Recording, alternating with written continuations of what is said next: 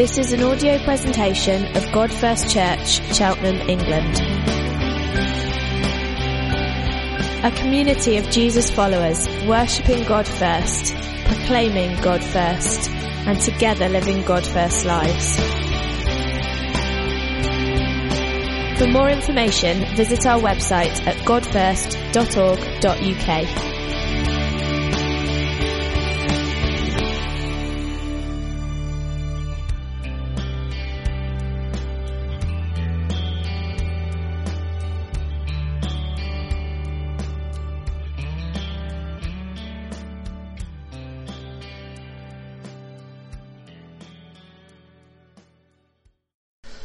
Okay, amen. Let's crack on. We're going to look at heat and roots in this session. So if you want those little diagrams in front of you, if you find that helpful, we're going to look at these two elements of being a disciple maker.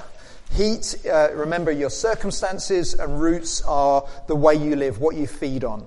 So we're going to do heat first, your life and circumstances. Jeremiah 17, as you remember, says that heat comes to both trees, but only one thrives and one struggles. So I want to show you how we can use all of life as a way of growing and changing. The number one thing that I would want to teach you is paying attention to your life. All of life is an opportunity for God to change us. And we're encouraged to pay attention to what God is up to instead of life just happening to us. So 1 Timothy 4 verse 16 instructs us, watch your life, pay attention to your life and doctrine. Persevere in them, because if you do, you will save both yourself and your hearers. So listen, every circumstance in life is a potential discipleship moment. And the greater your awareness, the more you can cooperate with God and become more Christ-like. So this is a way of thinking about the Christian life that has been around for hundreds of years. Augustine put it like this: grant, Lord, that I may know myself, then I may know thee. And the idea there is greater knowledge of God comes from a greater knowledge of self, and a greater knowledge of self comes from a greater knowledge of God. Those things work together. And I find a massive hindrance to people being disciples is that they're simply not paying attention. That life is just sort of washing over you. And it's a bit like as we turned up in worship today, you're here and you take a deep breath and you're like, oh my gosh, God, prayer, Bible, it's been all over the shop. You've just not been paying attention. And so all of life is a moment for God to use to disciple us. So how do you do that? How do you use these moments? Those moments when you're in your downstairs cloakroom crying because you've drilled a hole in the wrong place. Like, how do you use these moments? Well, on your charts, can you flip it over to the circle with the arrows? And I haven't come up with a fancy name for this yet, so if you think of one, let me know. But this circle of life, circle of change, whatever it is, this is like a really helpful step-by-step guide to a way of making each moment in life count as a discipleship moment. So it starts with the green. It starts with recognize. This is all about recognizing what God is doing in the moment. This is perhaps the moment you suddenly see that you've sinned, or that you've reacted badly, or just something feels difficult. And when you recognize what's going on, you realize what it's revealing about your heart. So you're aware something has happened and something is going on the inside. It's the way you're responding to a moment. So in the bathroom, I'm there, and my moment of recognition is I've sinned, there are thorns in my life, my reaction is far bigger than a hole drilled in the wrong place, and I realise it's because in my heart I want to impress people and never make mistakes. It's a moment of recognition. This is far bigger than just the outward appearances. I've taken what's happened in the circumstance and internalised it. I've recognised what's really going on.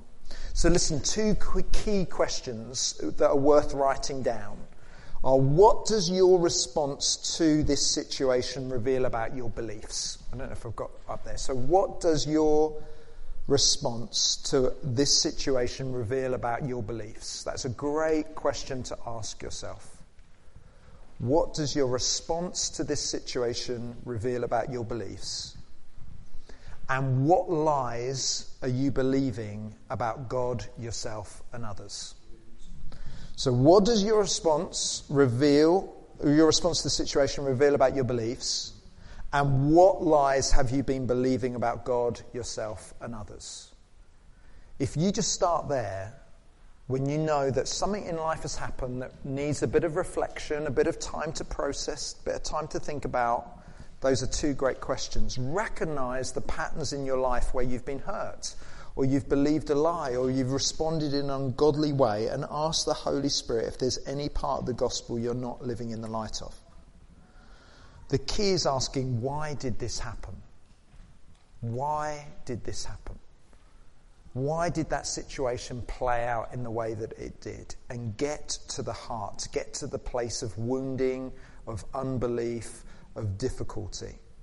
So I run different discipleship groups, and one guy was coming regularly to the group. He was really doing well, but I used to set homework, and I used to ask these guys to read a chapter of a book and to memorize a bit of scripture and to fast on the odd day and do some little spiritual disciplines. And basically he just wouldn't do any of them. And so after several weeks, it was getting quite frustrating that he was just not engaging with what everyone else was doing. And we finally got to talk about it together. And we already knew, because he'd sort of told his story a little bit, that his dad was a very demanding father and expected very high standards. And as a result, he was a bit of a perfectionist. So he would only do things if he knew he could do them well. And so it was really fascinating when it came to the spiritual life and the Christian life.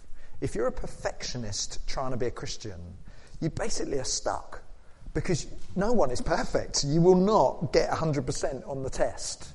And so an easier way to cope with it is not do it at all. And so for him, he wouldn't engage with the homework in the group, because he kept on saying to himself, well, I haven't quite got time, and I really want to read this book well, and I don't want to half read it, and I don't want to let anyone down, so I'm just not going to do it. And so instead of just me crunching down onto the behavior, which was, you are not participating in the group like everyone else, pull your finger out, work harder, we actually needed a conversation about how God deals with perfectionists and the fact that Jesus was perfect for him. Jesus was perfect on his behalf. That means he can come to the Father in his imperfection because he's in Christ. And he needed to believe that. He was believing the lie that God would only really receive him, and we would only receive him if he was perfect. Does that make sense? Yeah. It's pretty obvious, isn't it? And that was the heart issue for him. And so that moment of just not reading the book that I asked him to read, it would have been easy just to stay with the thorns of him not doing it. We needed to get to the heart. And so we needed to recognize what's really going on. And that's why your threes are so good, is because I imagine the hope is that you bring your life moments into those groups and unpack how you've dealt with them. Like what it's revealed about your heart and what lies that you're believing.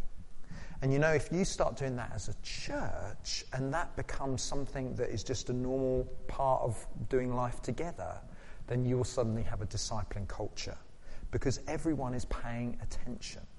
You're not just letting life happen to you, but rather you're seeing every moment in life as an opportunity for God to sanctify you and change you and use you. Everyone with me, yeah? Makes sense. Great.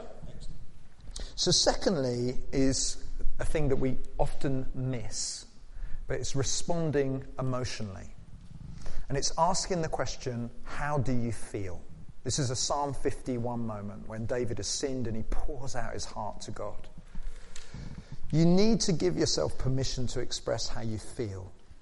Do not just dismiss your feelings as untrustworthy or irrelevant. I can remember chatting to one pastor in our family of churches who just said, we don't do feelings. Because in his mind, they weren't trustworthy. It was all about faith and believing God. And what he felt was just got in the way. But I'm going to be teaching on this in a bit. God's created us with emotions. He's an emotional God. And they're good things. So listen, it's important that we have a moment to express the emotion where perhaps we've been hurt, or perhaps we've been disappointed, or to truly say how we feel about God in this situation or how we feel about others. For us to say, so again, I'm doing my DIY, I've messed up, and in that moment where I literally cry out, because that's how intense I'm feeling the emotions, I express that I'm frustrated and I'm angry, I'm embarrassed, I'm gutted that I'm even getting these feelings. And I'm gutted that I've treasured people's opinions so much of what my house looks like that it's causing me to respond like this and be unfriendly towards my family. God, please forgive me for believing those lies and expressing my anger inappropriately. It's so important. You recognise what's going on and then you let the emotion out. If you don't know what to do, if you're... happens to both sexes, but particularly guys. I'm living and working in Yorkshire. Yorkshire men do not show any weakness or vulnerability, generally speaking. And, the normal Yorkshire men, you guys are doing, you're so godly, you guys. But what we say to people is that if you really don't know how to process your emotions, you use the Psalms. The Psalms are, Jesus' songbook for expressing his worship to God, but also expressing how he feels towards God. And they give some very... the way to describe it is they give you grooves to run down when you don't quite know how to express your emotion. They are God-given routes that have been well-trod, that respect God, that are fearful of God, but let the heart sing and shout and let it all out. So if you have unexpressed pain or unexpressed disappointment or grief, it is not a healthy thing.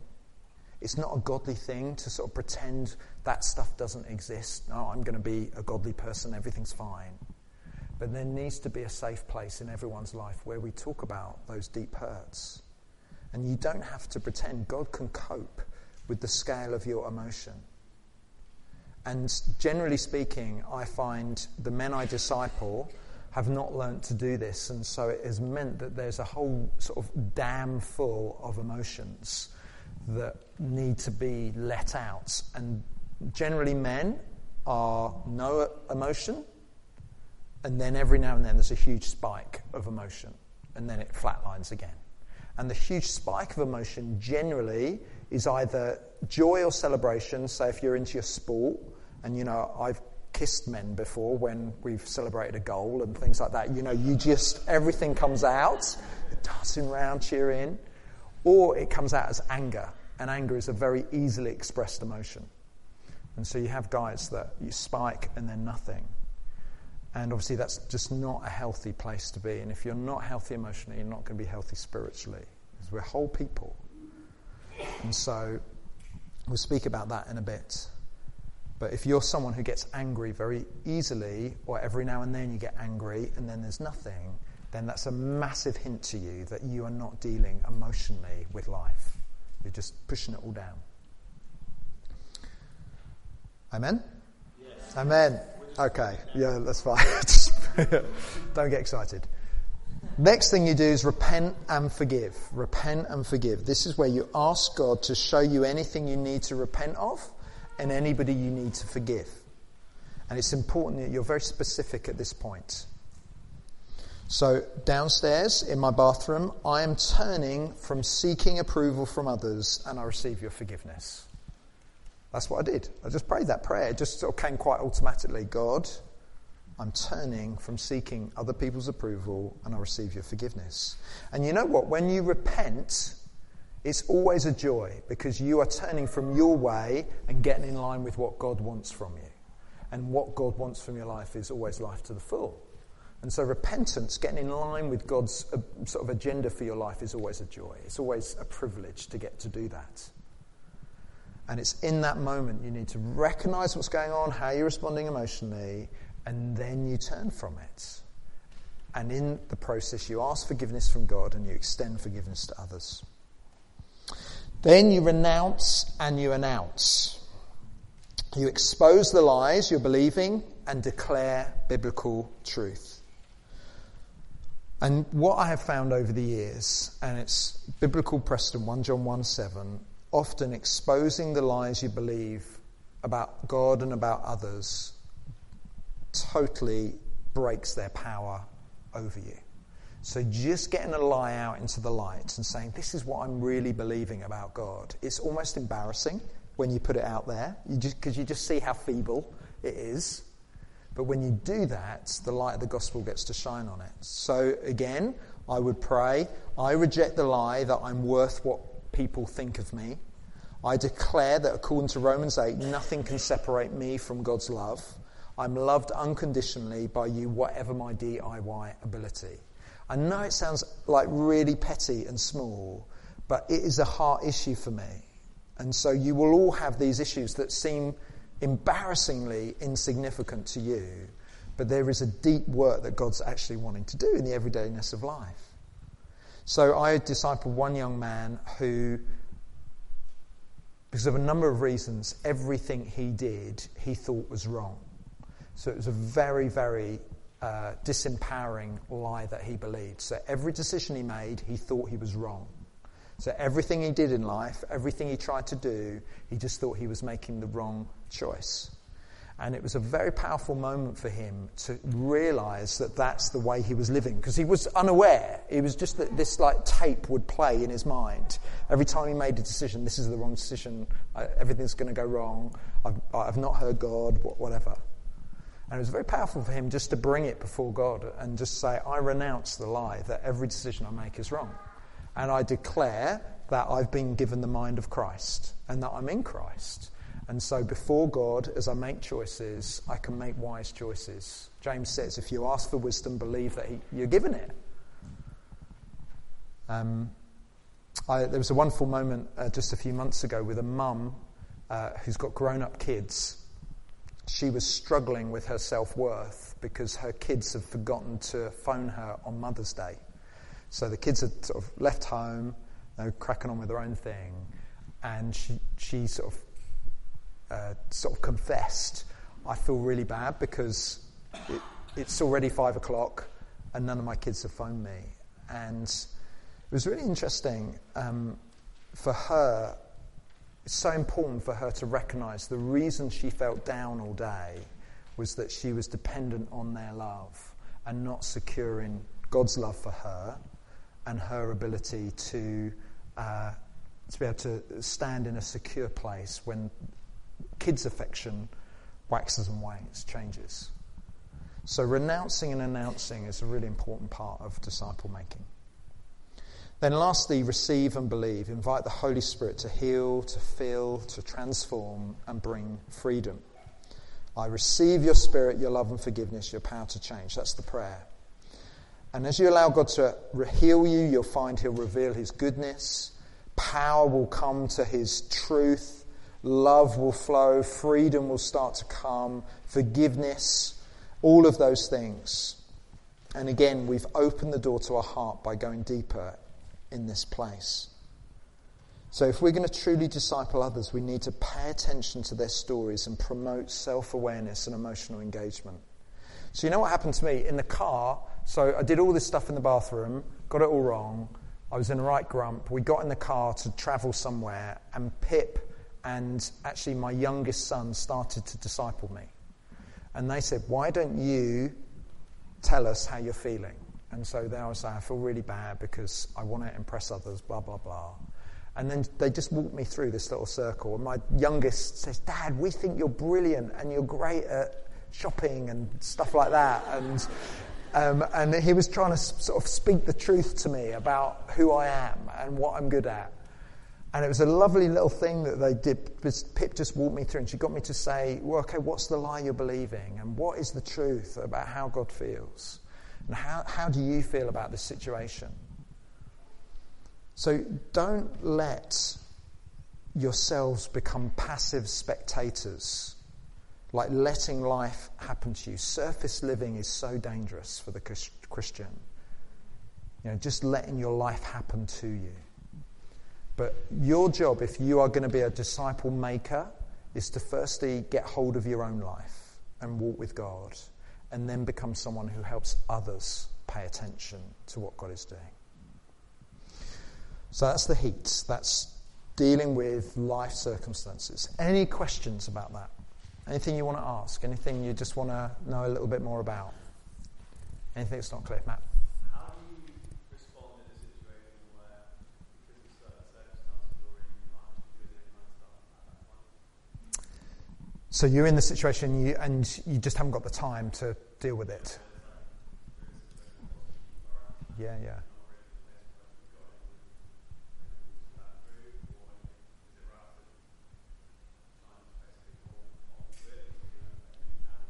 Yeah, I think I would try and do as much as I can in the moment, but I would definitely sort of mental notes, I need to deal with, I responded really badly, or I can't believe how gutted I felt about that, or you've recognised that you've reacted in a way that surprised you, and then you revisit it. And personally, I like to go away on my own, journal, and then find someone I really trust and talk it through and get into an even clearer place. Some of you are verbal processors. You're rubbish at doing it on your own. You need someone to talk it through with.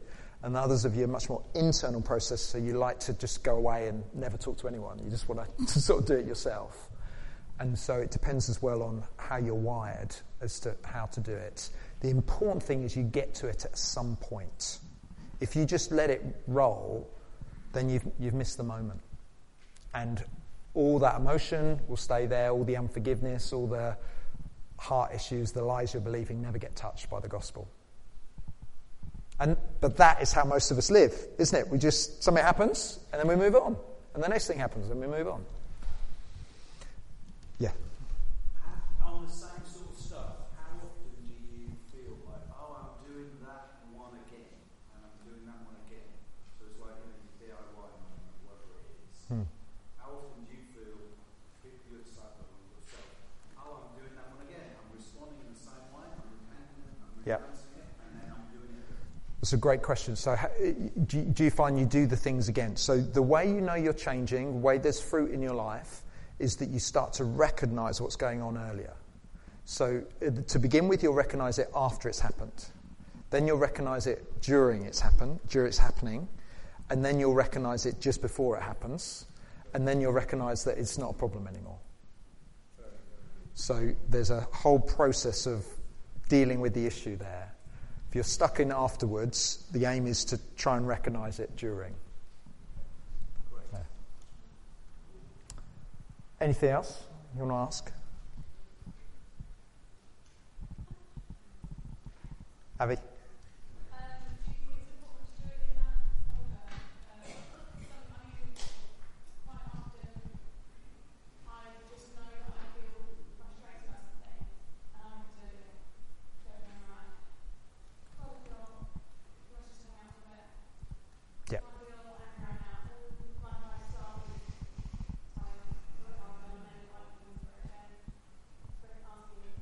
Yeah. So the question is, does it need to be in order? It doesn't need to be in order. I would say I've put it in the most logical order, because sometimes it's hard to forgive until you've actually connected with how you feel about a situation. So you can say, I forgive so-and-so, and it's easy because you've not touched the pain. But if you touch the pain first, then you actually are forgiving something. So there is a logic to it. But as long as you're doing something on these lines, you're good. Yes?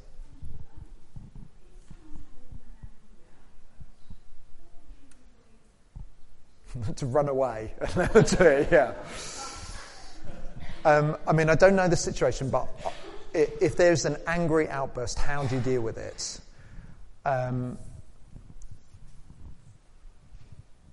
If it's a regular thing, then you can set some ground rules for the angry person. And so you want to be able to diffuse the anger where possible. And the person who's getting angry needs some help because they don't know how to express what's going on. So I think if it's a regular thing, you have some little house rules. If you are angry, you go to the garden and you come in when you are ready to talk or ready to process. Or you some people have a sign on a fridge that they grab that says, I'm so angry, I want to punch the wall. And they go and grab the sign and they just hold the sign. And it just means that everyone in the house knows, don't touch, Have some of you got that sign already? So there's Yeah, okay. So there's different ways to help the situation. But if I was discipling the person who got angry, I would want to talk about what are the triggers to the anger, what makes you really angry, and then I would keep asking why. Why does that thing make you angry? Why does that particular thing make you kick off like that? And I'm not a counsellor, so I'm not talking about counselling. I would send people to counselling if I'm out of my depth, but generally I would just keep asking people why. Why did you do that? Why did you respond like that? What's going on? I mean, it's such a huge question, that. But I think there's a way of dealing with it in the moment, and there's a way of thinking about how do you get this person to the heart of the situation, because the issue is not the anger. There's something in the heart that's going on. Yeah. Yeah. So, in your church culture, yeah. it's probably very mixed, but at the best of it, is there like a culture where if somebody's not recognising, so let's say I'm doing something stupid and I'm not recognising, what Yes. would be the culture in your church to say, well, Howard, we just need to talk? Would that be something you encourage? I would hope. Yes, so we would really try and foster a culture of good confrontation. So we all have blind spots. We all have stuff that we don't actually realise we are sort of handling situations sinfully or inappropriately. And so we need trusted friends that will come alongside and say, hey, when we were doing the washing up and you were just talking about that person, it was just gossip, or you were just really, it was clearly you've not forgiven them, or you were clearly hurt by what they said. What's going on there? And the hope is this isn't about you lying down on a couch and having a professional counsellor talk you through your issues. This is about doing life together as a community and having some safety to say, I've noticed this about your behaviour. Can we talk about it? And there's a whole thing we could do in terms of speaking the truth in love to each other. But if you're up for this, why don't you ask your closest friends to say, I'm really serious about growing in Christ-likeness. If there's anything you see in me that you think is ungodly, could you tell me? And I know when I go and stay with friends that I trust, I'll say, look, over the weekend with my kids and as we hang out, if you see stuff in me, I really need you to tell me. And so that might just be a good agreement to have. Okay.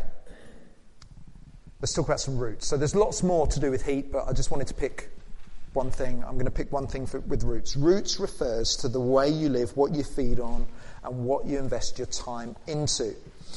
And something I want to talk about is the spiritual disciplines. These are all the different activities that God gives us to become more Christ-like. They're things that we can pick up, embrace, and use to be transformed into the image of Jesus. They're spiritual disciplines. When do we finish this? 12:30? About that. Okay. Okay, great. How many of you are old enough to remember The Karate Kid, the film The Karate Kid? There's been two versions, isn't there? So there's been a remake with Will Smith's son, and then there's the original, the good one. Okay. The old one's the best one, by a long way. You got it. And that's the story, okay, is that Daniel, he's getting bullied. He visits Mr. Miyagi. He wants to teach him karate so he can defend himself. So he turns up ready to be trained, and he says, okay, I'm ready for my training. Mr. Miyagi says, okay, you're not going to get into the dojo with me. Rather, I want you to go and paint the house. And so he spends the next week painting this guy's house up and down, up and down, up and down. Turns out the next week, okay, I'm ready, you're going to train me. And Mr. Miyagi sort of turns to the outside of his house, I want you to sand the deck. So he spends the next week sort of like sanding the deck. And then the third week, he's had enough. He's like, come on. And Mr. Miyagi says, I want you to wax the car. And so there's a whole sort of like car park full of really dirty cars. He spends wax off, wax on, like all week.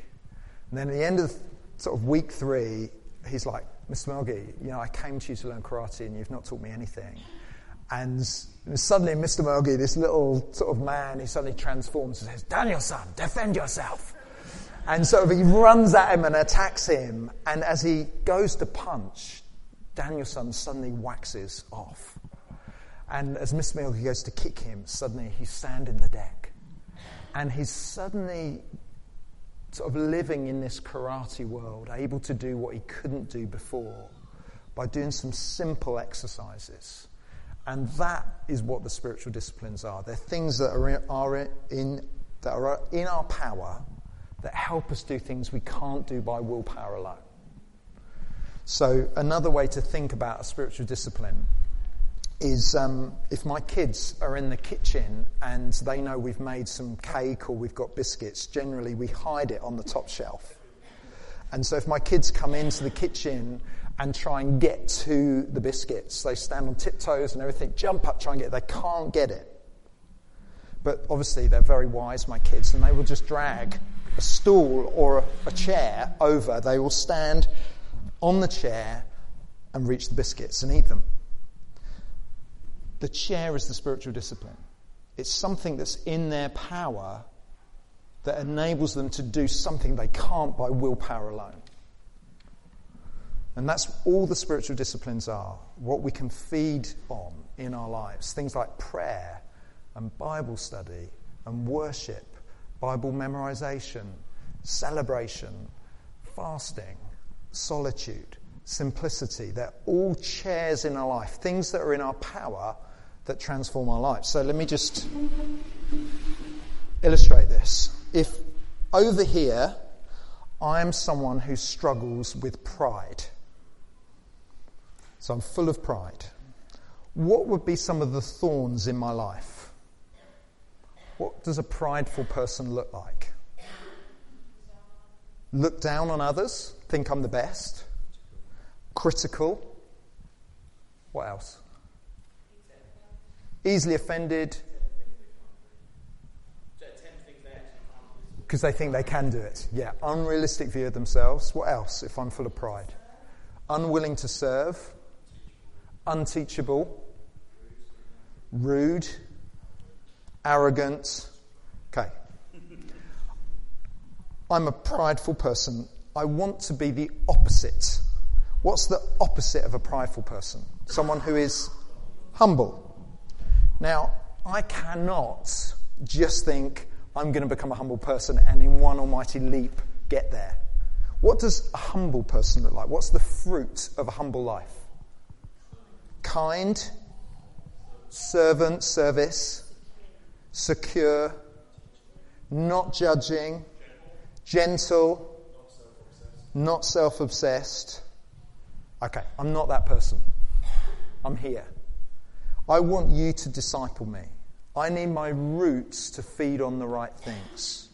What things can I do in my power that help me get somewhere that I can't get by willpower alone? What do I do? Can you help me? I'm a prideful person. You've got to the heart. What can I do? So, serve. So I could serve on a Sunday. I could serve. What would be really powerful? I mean, what type of service? So hidden service, doing stuff that no one else gets to see. What did you say? Prayer. What would I pray about? Pray for the Holy Spirit to heal me. And what would be a really good thing to spend my time praying about? Others, not myself. So perhaps there's things you could give me. I could pray for you, I could just get out of my own world. What else could I do? Bible. Bible's a lot of books. Get to know Jesus. So where do you go in the Bible to find a humble Jesus? John, washing the disciples' feet. Philippians 2. Which is a great hymn about how God sends his son Jesus, who humbles himself and becomes a man, becomes obedient unto death. Anything else? Other spiritual disciplines? I could say that again, Abby. Oh yeah, so read books on what humility looks like. Often if you're full of pride, you think a humble person is like a slave or someone who's a doormat, and often you have a bad image of who a humble person is. Hey, look, I've done the walk. You've given me things in my power that help me become something I can't just do by willpower alone. Should we take one more? Give me an issue that you're struggling with. I mean, a friend is struggling with. Anything. Insecurity. So over here, I'm an insecure person. So the thorns in my life are worry. What am I worrying about? What people think mainly. Comparison to others. So you want to find a benchmark for where you are in life and to find your worth. So you always find people lower than you. Yep. What else? Driven because you want to achieve so people like you. You want to achieve so people like you. And achieve in a worldly way. So the blink. So you see what the world says about success and things like that, and use those means to get it. Okay. What's the opposite? It's easy. This. A secure person. So what's a secure person look like? I'd miss that. Content. So I'm happy with what I have. I'm kind. Why am I kind as a secure person? You don't need things from other people. Very good. You don't need anything from others, so you're free to give it away. Kind to others. Encouraging others. You're not threatened. You hear that? That's a really good word. A secure person is not threatened. I'm what? Open to people. And if you're secure, you're happy to be vulnerable because you're secure in God's love for you. Okay. Most of us are here. Help me. What things are in my power? What spiritual disciplines could I do to help me become a more secure person? Memorize. What bits of the Bible could be particularly helpful for me?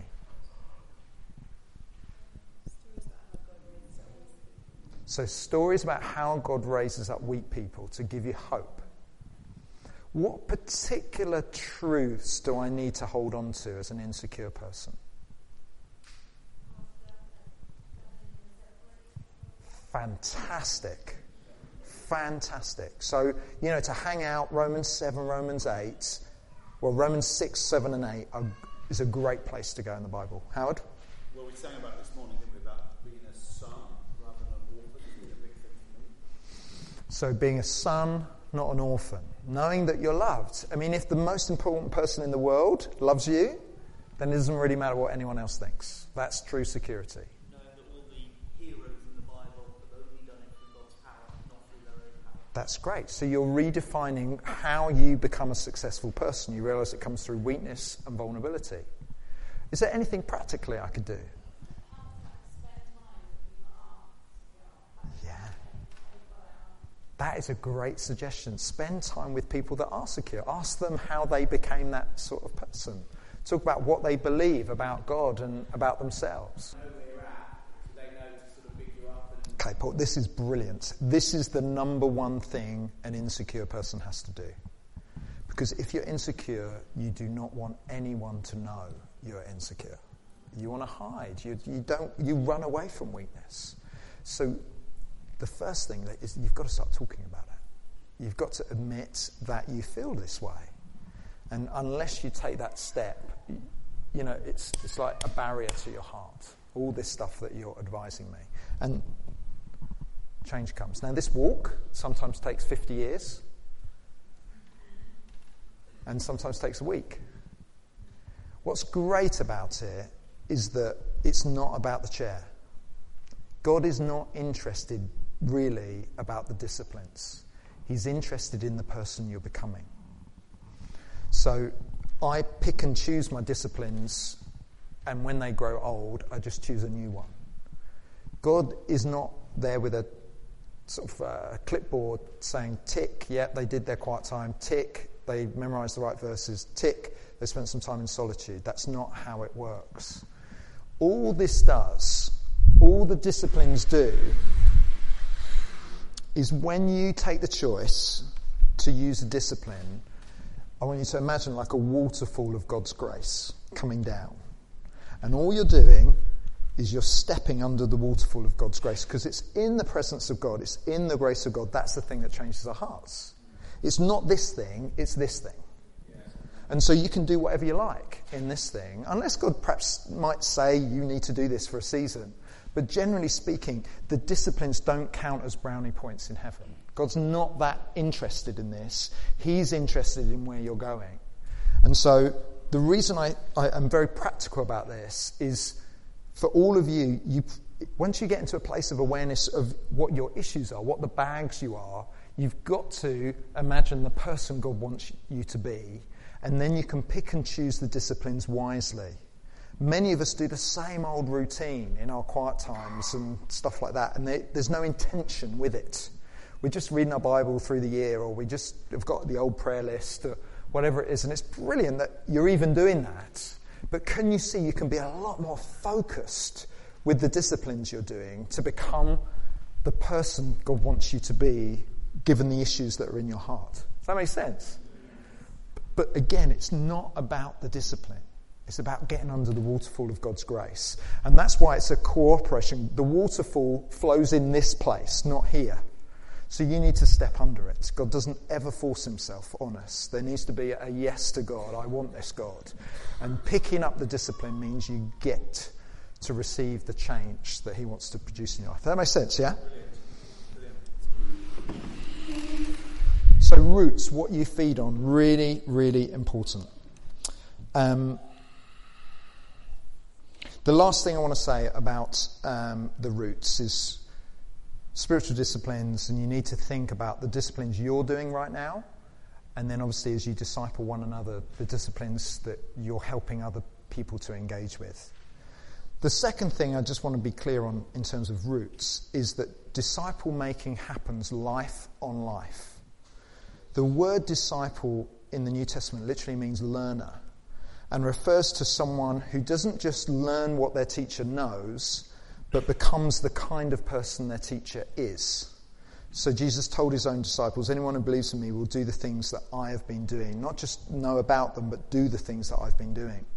So a disciple of Jesus is someone who is loving Jesus and learning from him how to be like him.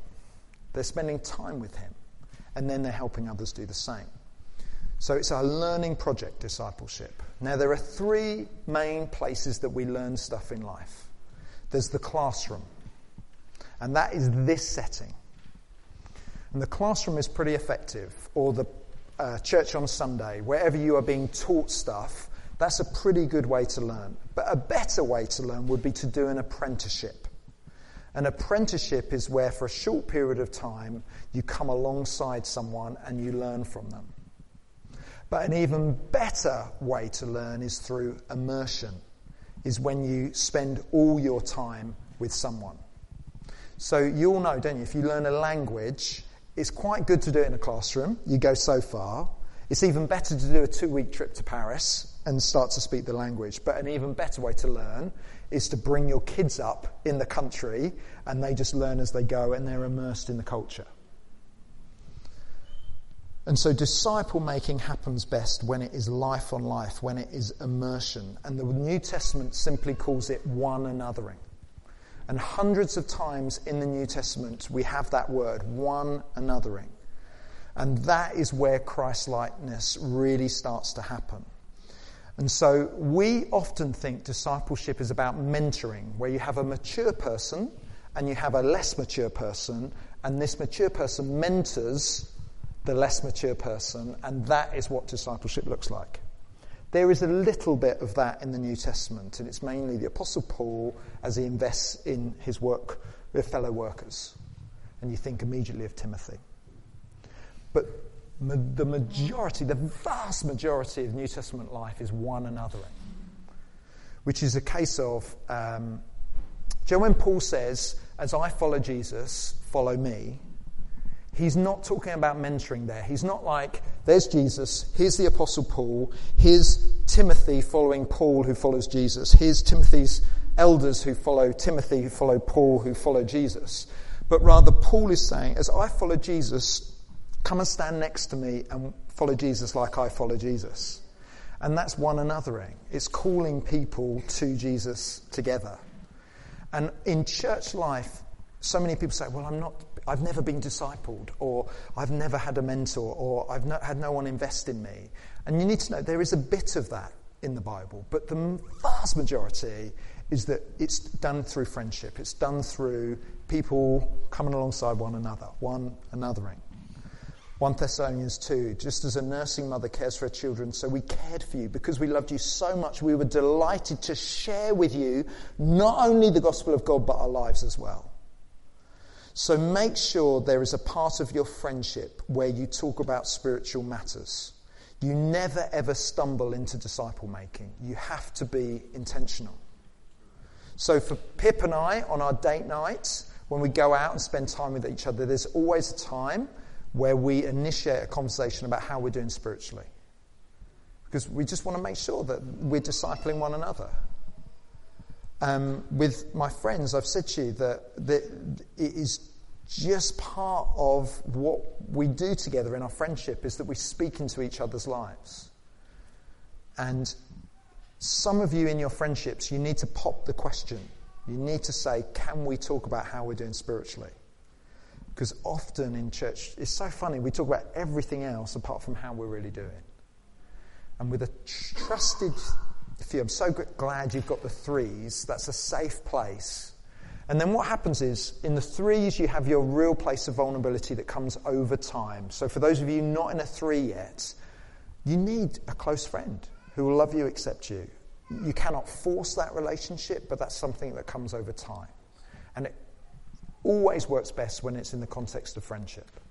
And then you have your sort of like closer group of friends, and they may know some but not all of what's going on in your three.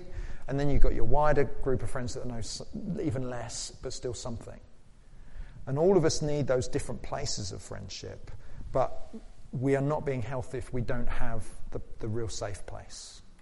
And a lot of what I'm sharing about in the brief amount of time is that I want you definitely sharing in your safe place. And then that leaks out into your friendships as the trust is there.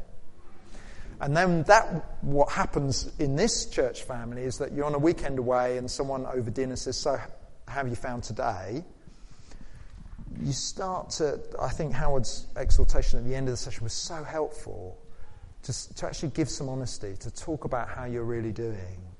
Breeds this sort of vulnerability and openness in the culture, which is so attractive. So those people that, the world is desperate for a place to be known. And the church of all places is where we accept and love one another, especially those different from us and those that are struggling too. So my great hope is that you would have this in place in the everydayness of life. Any questions about those two things, spiritual disciplines and life on life, one anothering? Anything you want to ask? Okay, so spiritual disciplines really are any activity that you use to become more Christ-like. They're categorized in lots of different ways. The two most common ways are sort of disciplines of engagement, where you start doing things, and the disciplines of taking away. And so you stop doing certain things. So silence is taking away speech. It's just being quiet. Frugality is taking away luxury. Chastity is taking away sex. And there's a whole list. Fasting, taking away food. And then you've got the list of engagement, which is when you start doing things. Where you start to perhaps memorize some scripture, or you start to go on a weekly run, or you start to, and you use that time intentionally to chat with God. There's not a comprehensive list, but these are all things that Jesus did to become the man that he was. So if you're not sure on the spiritual disciplines, to immerse yourself in the life of Jesus, you see the things he did to develop his relationship with God. Bar one, the only spiritual discipline that Jesus didn't do? Repentance, confession, that sort of thing, because there was nothing to confess. But in every other thing, you'll find examples, generally speaking, broad categories of those things. There's a whole teaching there in terms of what each one does and things like that. Howard can do that another day. Yes. How do you stop the thing you're trying to overcome becoming the thing?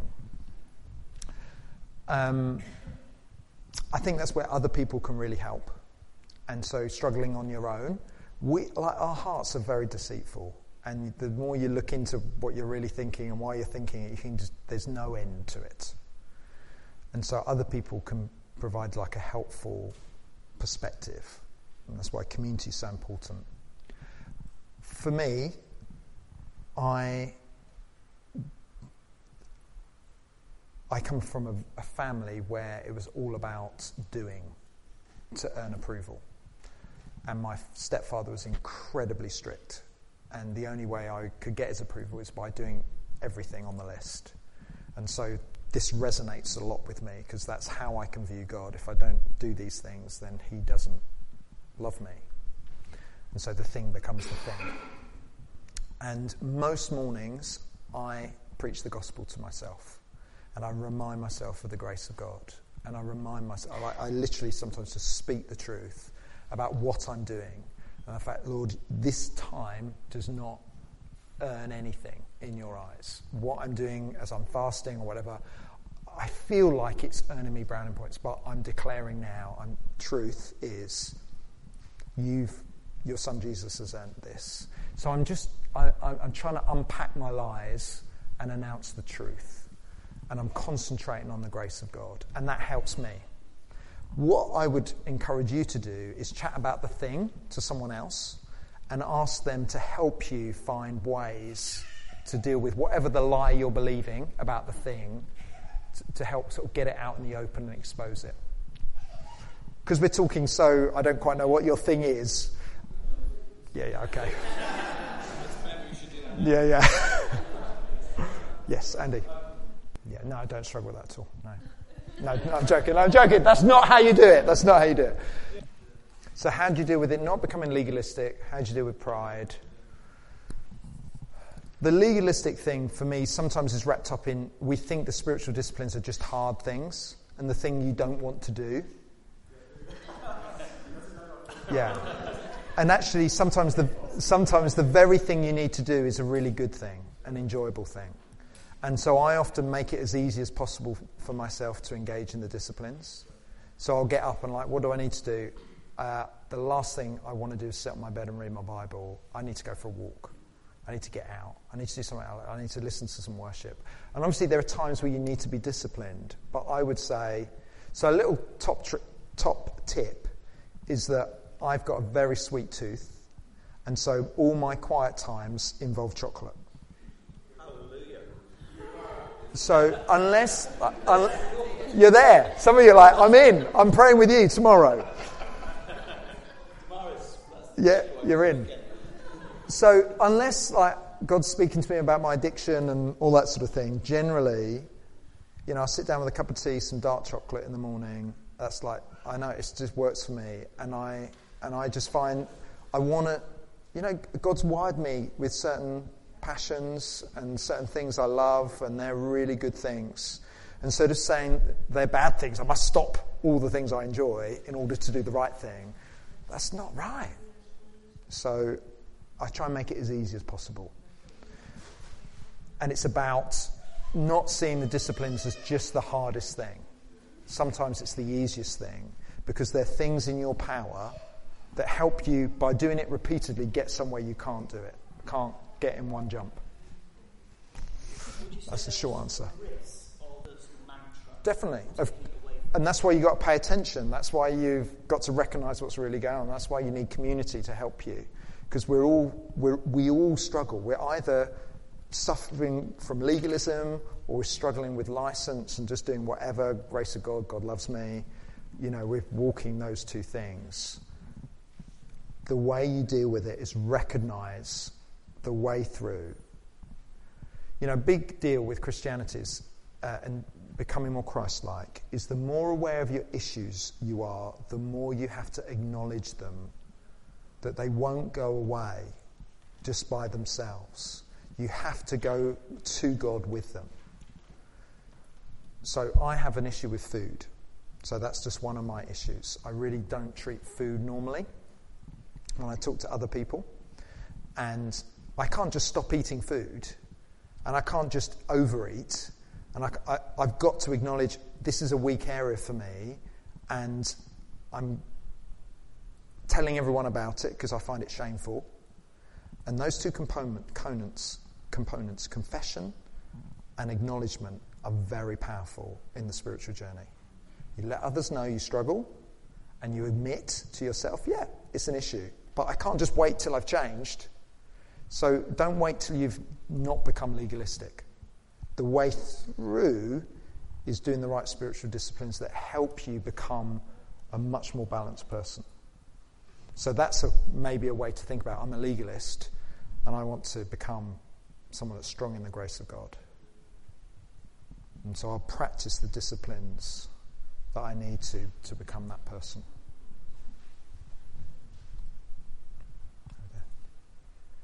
We're out of time, aren't we? That's fine. Can we do that? Have we got a quick time for that? Yeah, great. So we've got 10 minutes now. And what I want to do is just give you an opportunity to process some of what I've been talking about. And so some of you are in existing threes, and you might have one or two of those people here, and I want you to find those people. And I would like you, if you're in a 3, to talk as vulnerably as possible. Others of you that aren't in 3s, you'll hopefully know someone here, or there'll be someone that you can go in with, and I want you to share appropriately with that person. So whatever you feel comfortable with. So you need to get to your feet and move around a little bit. And the idea here is you're finding someone you can just hang out with now, or someone in your 3.